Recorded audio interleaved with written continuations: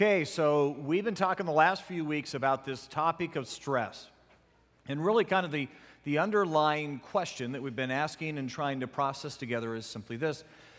Is stress just inevitable? I mean, is it just part of the human experience? Is it just a reality that there are going to be moments in life that are disappointing, that there's going to be times in when what I planned and what I hoped for just isn't going to turn out the way that I thought?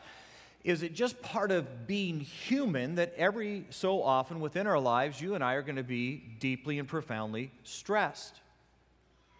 Or is it possible that stress is more about how I decide to navigate those moments which are disappointing and out of line with what I was hoping? And could it be that the stress that you and I feel, God never intended to be a normal part of your and my human experience? That He would say to you and I, there's actually the opportunity to navigate some of the hardest moments of life and not be stressed out of your mind about those moments. There's where we're going. It's been crazy to unpack. It's been a little bit scary on times, but we're having that conversation together. Some of you have heard me tell this story before. I've chosen to kind of use it again just because I believe this story just lands this conversation that you and I are having on this topic. A guy that grew up in my youth group, I was a youth pastor for years and years, by the name of Billy Bush, is actually now a pastor at Rock Point over in Power Ranch. And a few years ago, Billy Bush was trying to teach his son, Jaden, to swim. And they had taken him in the pool countless times. The thought was, we've got a swimming pool in the backyard. Our little boy needs to know how to swim. So just in case there's a moment he's unattended, gets into the back, he can at least tread water. And so they had tried just about everything they knew to teach him. And Jaden was just having none of it. He was terrified of the water. He didn't want to learn how to swim.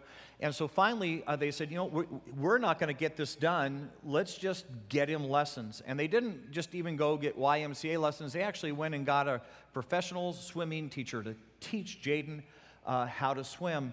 And the interesting thing was the teacher was able to teach him how to swim, but the minute the teacher was out of the pool, the minute the teacher was away, Jaden was terrified again. And although he had mastered the strokes and knew what he had to do, he was hanging on the side of the pool. And so Jaden's version of swimming was doing this around the perimeter of the pool.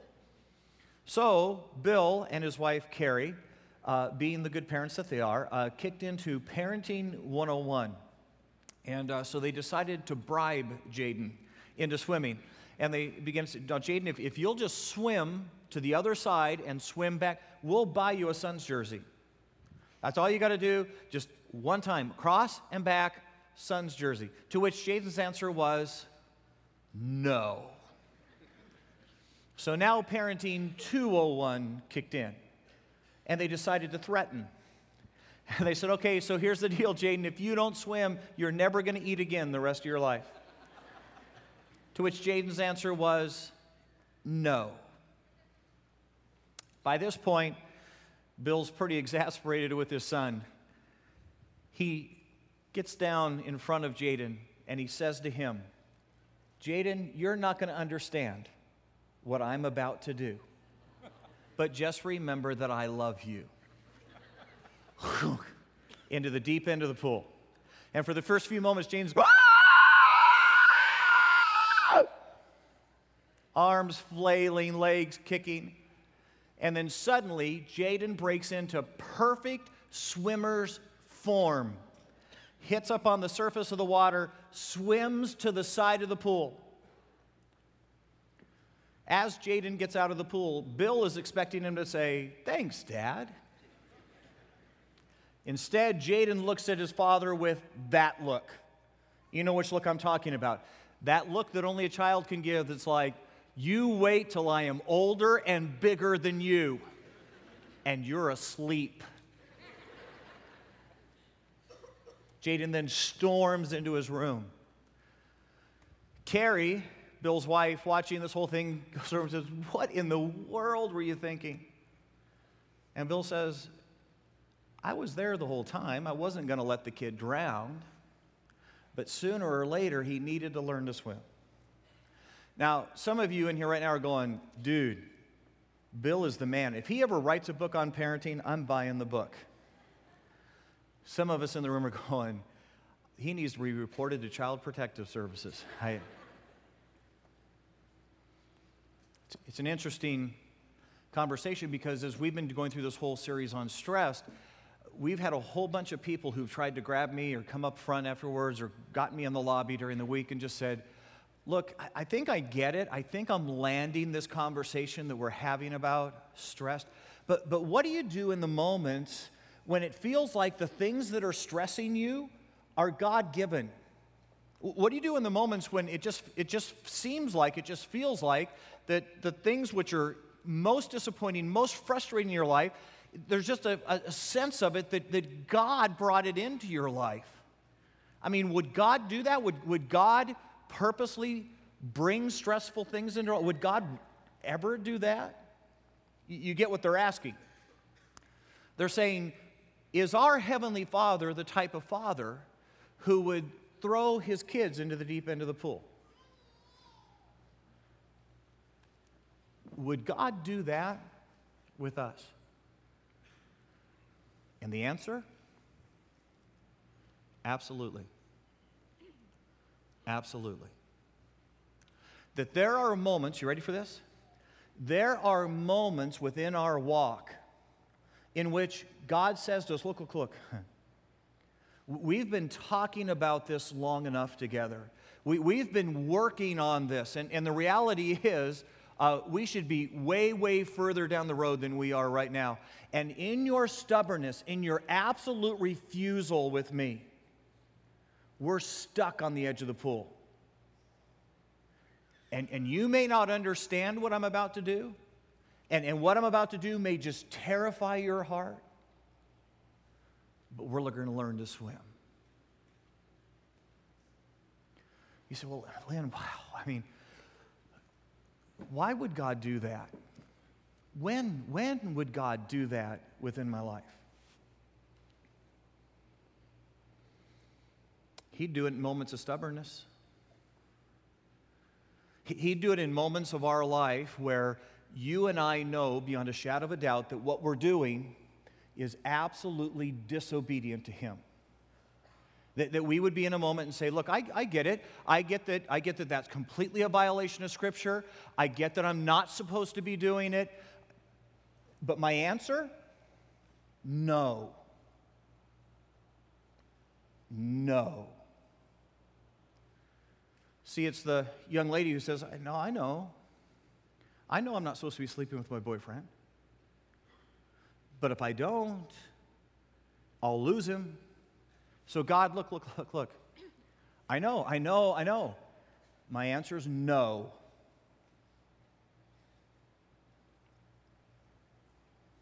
It's the guy who spends late hours of the night on the internet. He says, I get it. I get that if you were, God's probably not honored with me looking at pornography. But you don't get it. I deserve it. I mean, my wife's this or every other part of my life's okay. So my answer, God, no. Just no. You can work in any other part of my life. You and I can have a discussion about anything else. But in that particular topic, that particular moment, my answer is no. It's the gal who goes, I know it's gossip. I know it's gossip. But you know what? That's just kind of how my friends and I relate to each other. That's kind of what we do. And deep down, we're not trying to be that malicious about it. I get it. But I get that if you really boiled it down, God would probably say, but here's my answer. No. God, I get it. I get that I abuse alcohol and that I know. No.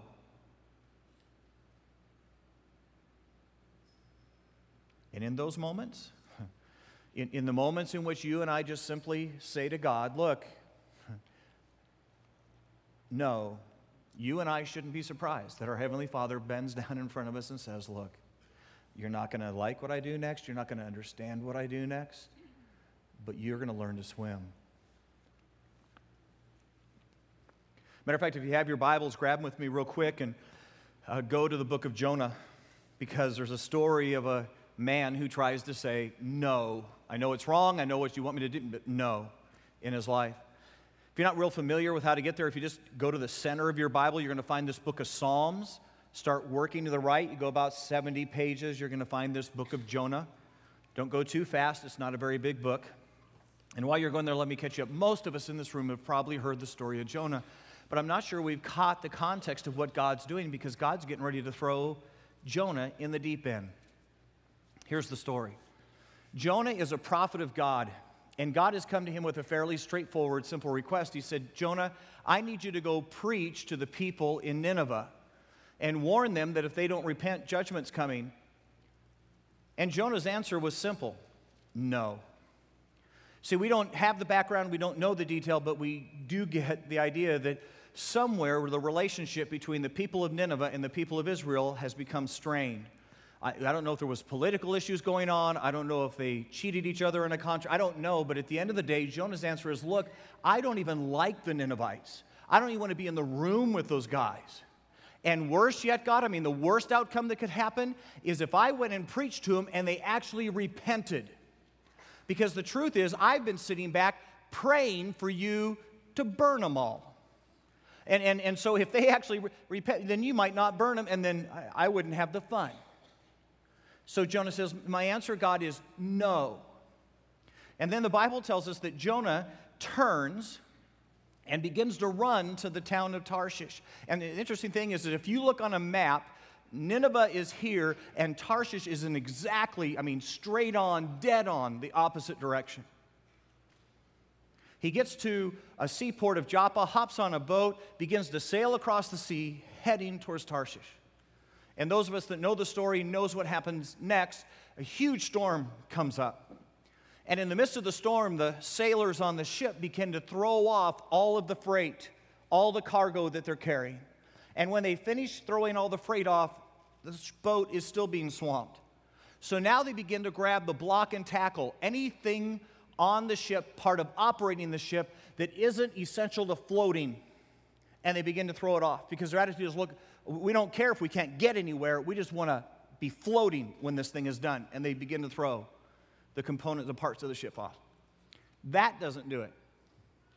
Now they gather around and begin to throw dice, they begin to throw lots, because their answer is, look, if throwing off all the freight didn't do it, if throwing off all the parts of the ship did, we're going to start throwing people off. And as they roll the lots, Jonah says, guys, you don't need to do that. The answer is, it's me. The answer is, I've got a place of rebellion in my life, and I've sat down and said no to God. You get that God is getting ready to quite literally throw Jonah in the deep end. It's an interesting thing in the story. A fish comes by and swallows Jonah, a whale. Is that weird? Let's just be honest. Is that weird? Okay? Try doing that tell that to your children sometime. Hey, you better straighten up, or God's going to send a big fish. You get what God's doing in the moment. It has nothing to do with the fish. It has to do with what was convenient at the time. We're on the ocean, God said, swallow. If Jonah had been in the desert right then, it'd have been a Gila monster, chasing him around. It's whatever was convenient, because here's what we got to get. When you say no to God, when I say no to God, God's going to pick whatever it takes to get our attention and toss us in the deep end. You and I do this all the time in parenting. You got a 13-year-old daughter, and you're trying to get her to clean her room. Her room looks like an episode of Hoarders. You can't even see ground zero. There could be a crime scene on the floor, all taped out. You wouldn't know it in your daughter's room. And so you think to yourself, well, I know what I'll do. I'll just tell her she can't sleep in her room anymore. Which for her as a 13-year-old, she's going, that's great. I'll just go to my sister's room, sleep over. And then if you're a parent worth your salt, you think to yourself, what does it take to get my 13-year-old daughter's attention? Cell phone. See, she's going to scream unfair. She's going to go, hey, well, no, wait a minute. I didn't abuse my cell phone. It has nothing. And your answer as a good parent is going to be, I don't care you didn't abuse your cell phone. It's where I can get your attention the most.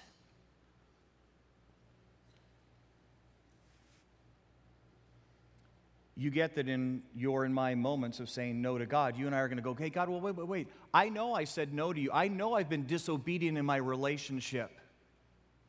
So why are my finances tanking? Because God will use anything that will get your attention. It doesn't have to be related.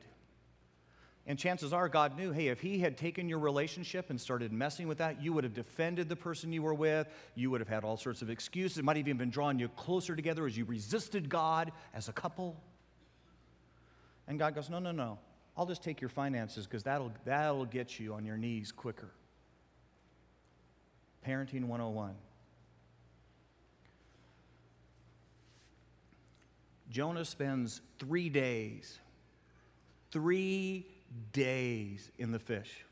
3 days with fishy, oozy smell stuff.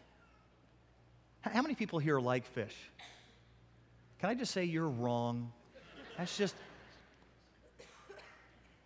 3 days of fishy, slimy ooze stuff. 3 days of seaweed. 3 days of digestive juices. You know why it takes Jonah 3 days? Because he's so stubborn.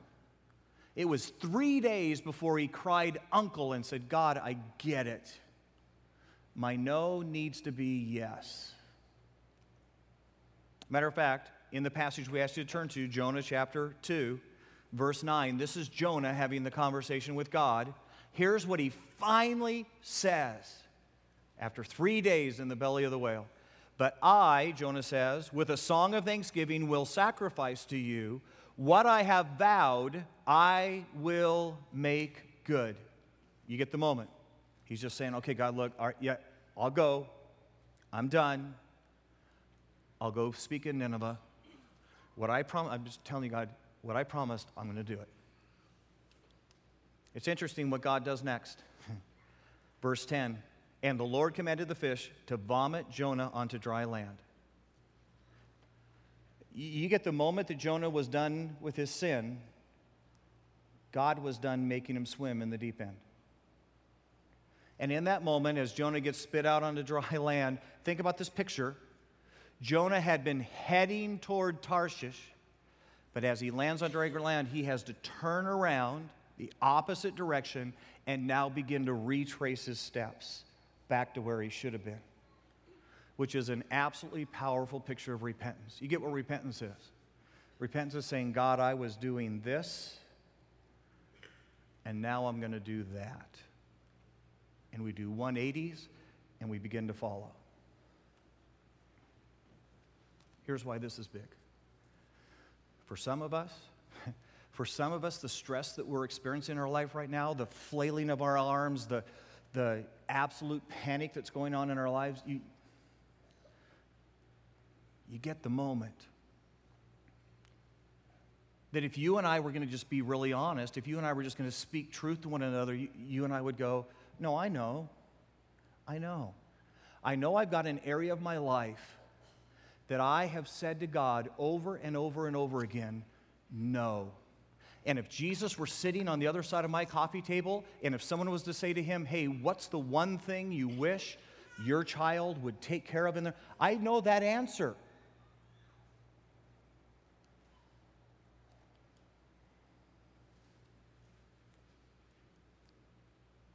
And you get why you're stressed right now?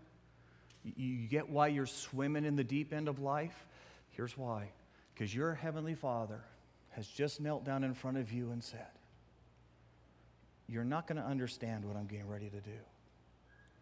And the truth is, you're probably going to be a little terrified.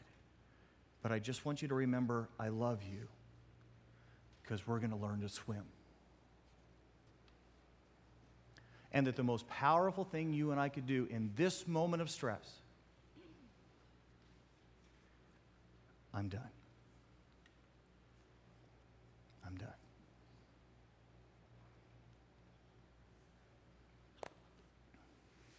Are there other times? Are there other moments in which our Heavenly Father tosses His children into the deep end of the pool? Yeah. It's moments in our lives when you and I decide we're done growing. When you and I go, look, here, look. I'm pretty content being a toddler Christian.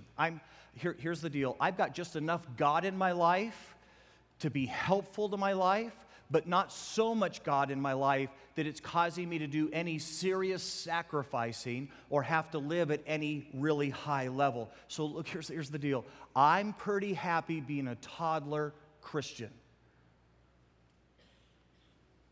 And don't be surprised if your Heavenly Father kneels down in front of you and says, look, we're just done with this conversation. And you've been a toddler spiritually far too long. Time to swim. Matter of fact, grab your Bibles this morning. Go with me to Romans chapter 8. It's a verse that a whole bunch of us in this room are probably really, really familiar with. Matthew, Mark, Luke, John, Acts, Romans. Matter of fact, it's some of ours in this room favorite verse. We love to quote this to other people when they're going through problems. We just hate it when any Christian quotes it to us. Then we want to smack them. Romans chapter 8, verse 20. Anyone know what it says? Romans 8, verse 28? Oh, good. This will be new to you then. Okay, all right. No. All right, here we go. Romans chapter 8, verse 28. Here's what it says. And we know that in all things, you're going, oh, I remember this one.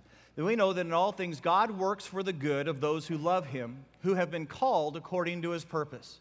Now, see, look, we love that verse, right? I mean, that's a cool verse, because here's what we get from that, is we go, look, if God's going to work all things to my good, I mean, it may be turning out bad right now. Maybe right now nothing's adding up, but what that verse is saying is that eventually I get the promotion, right?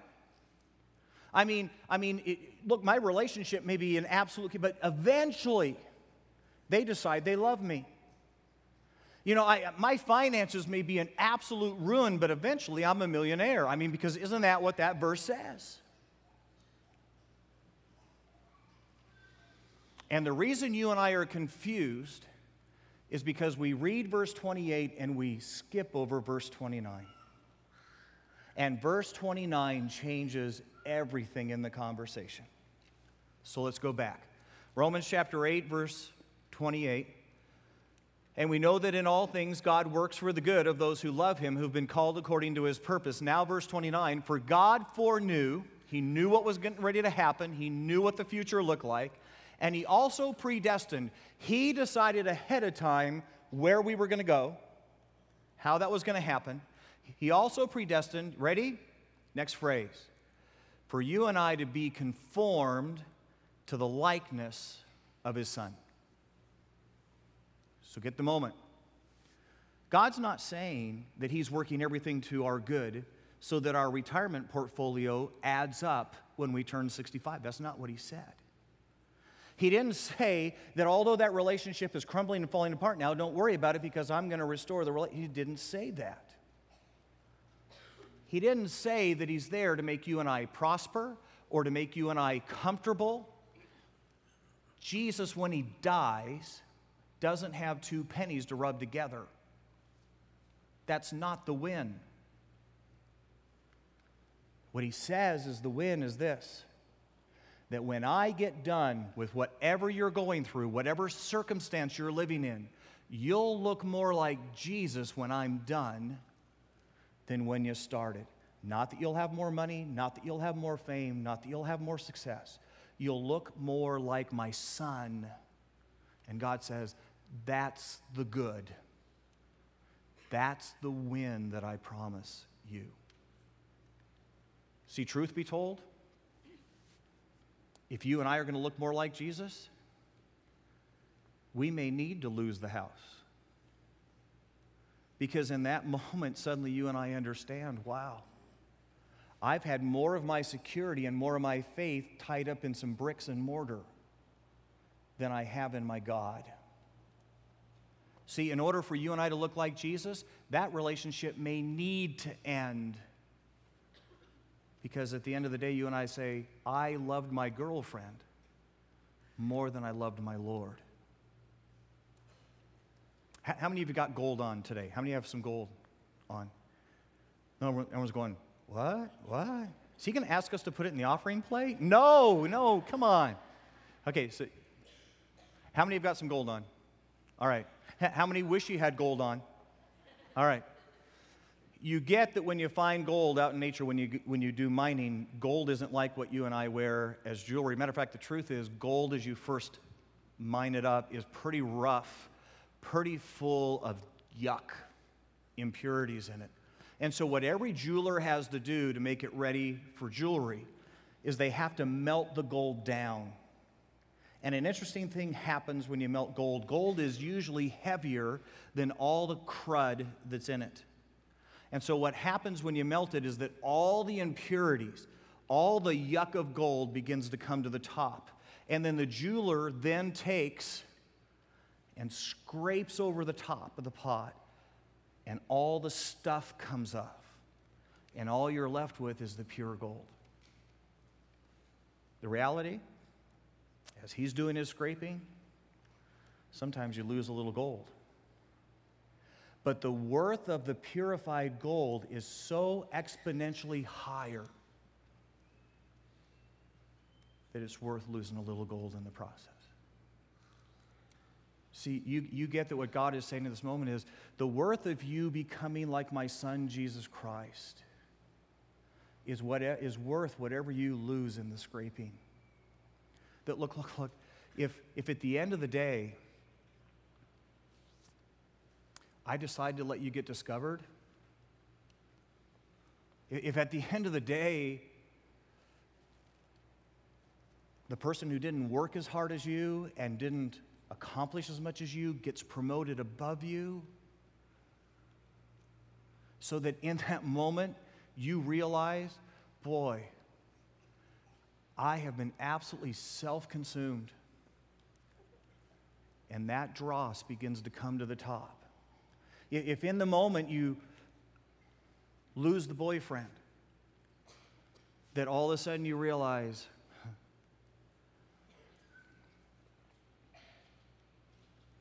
I was actually more devoted to him than I was to my Lord. And God says, at the end of the day, I'll teach you things, you will grow in area that you couldn't have grown if I hadn't melted you. Ready? If I hadn't brought things that stressed you in your life, the junk would have never come to the top. Some of you guys know my story.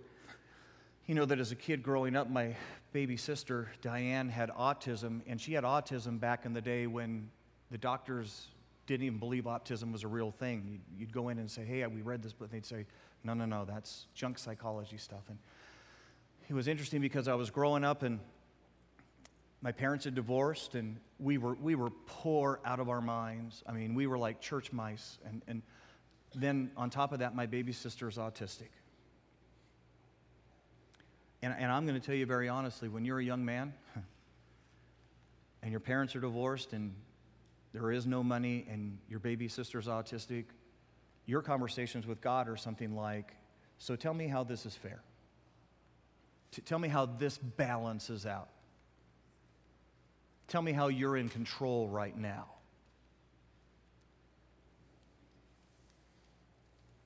When I'd bring friends over to the house, my baby sister, Diane, would come running in the room and she'd scream, hi! And then she'd slug my friends as hard as she could.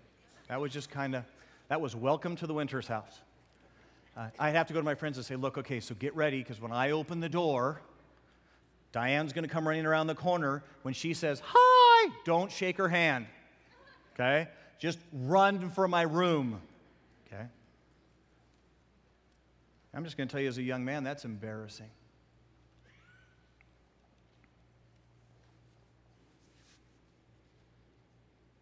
You know what I didn't know at the time? I didn't know that my God was looking at a young man that one day he was going to place in ministry. And what he saw was an absolutely selfish, self-driven, highly competitive. Can I tell you that I can turn tiddlywinks into a death match? Highly competitive young man who thought that people were there just so you could beat them. And then God gave me a little sister with autism, who every time you walked in the room needed patience, who needed mercy every day of her life.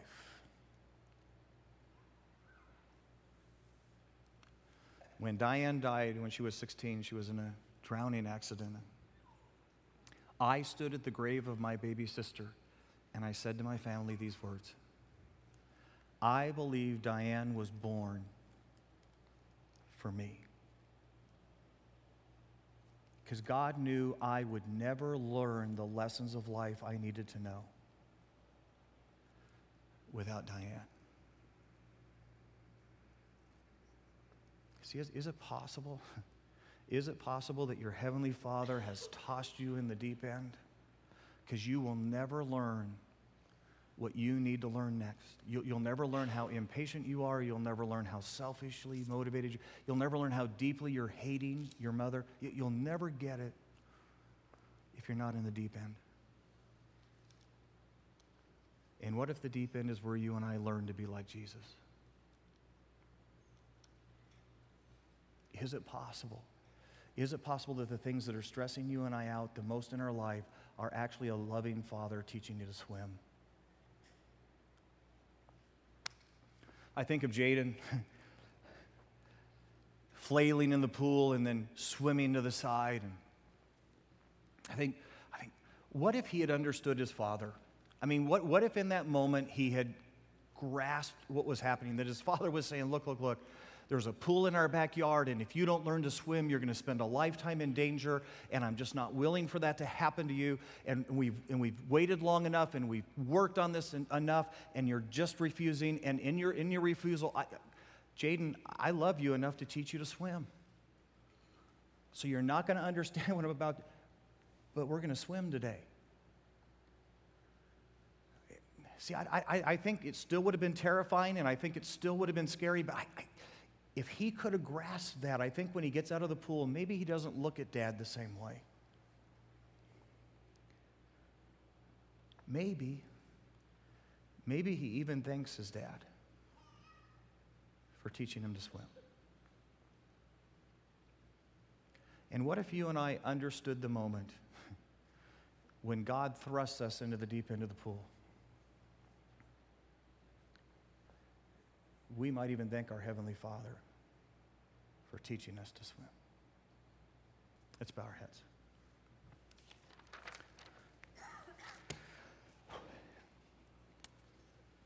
I'm just going to ask you with your heads bowed and just a moment to yourselves to say, is it possible? Is it possible that the very things which are most stressful, most out of control, most chaotic in your life are actually God saying to you, look, we've had this conversation long enough. You know that you have a place in your life that is absolutely lived in disobedience to me, and I've tried to talk to you about it, and your answer has been no. And so I'm simply doing whatever I have to do to get your attention. I'm tossing you in the deep end of the pool because we're going to learn to swim. And we're going to do this till your answer is yes.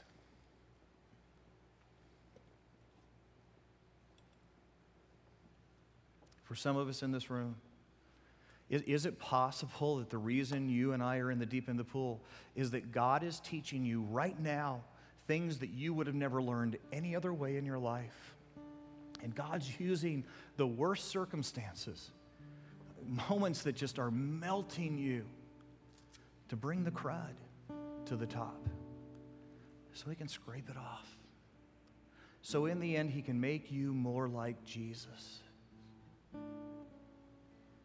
And if that's it, praise God for a Heavenly Father who loves us enough to throw us in the deep end. Dear Lord Jesus, we just come before you right now, and God, as weird as this sounds, as strange as it sounds, thank you. Thank you for loving us enough that in those moments of life when we just kind of sit down in our faith and say, I'm done, I'm just going to hang on to the edge of the pool. Thank you for a Heavenly Father who says, no, no, no, no. Today's the day we learn to swim. And you may not understand what I'm about to do, and you may be deeply angry with me, but just remember I love you in the deep end of the pool.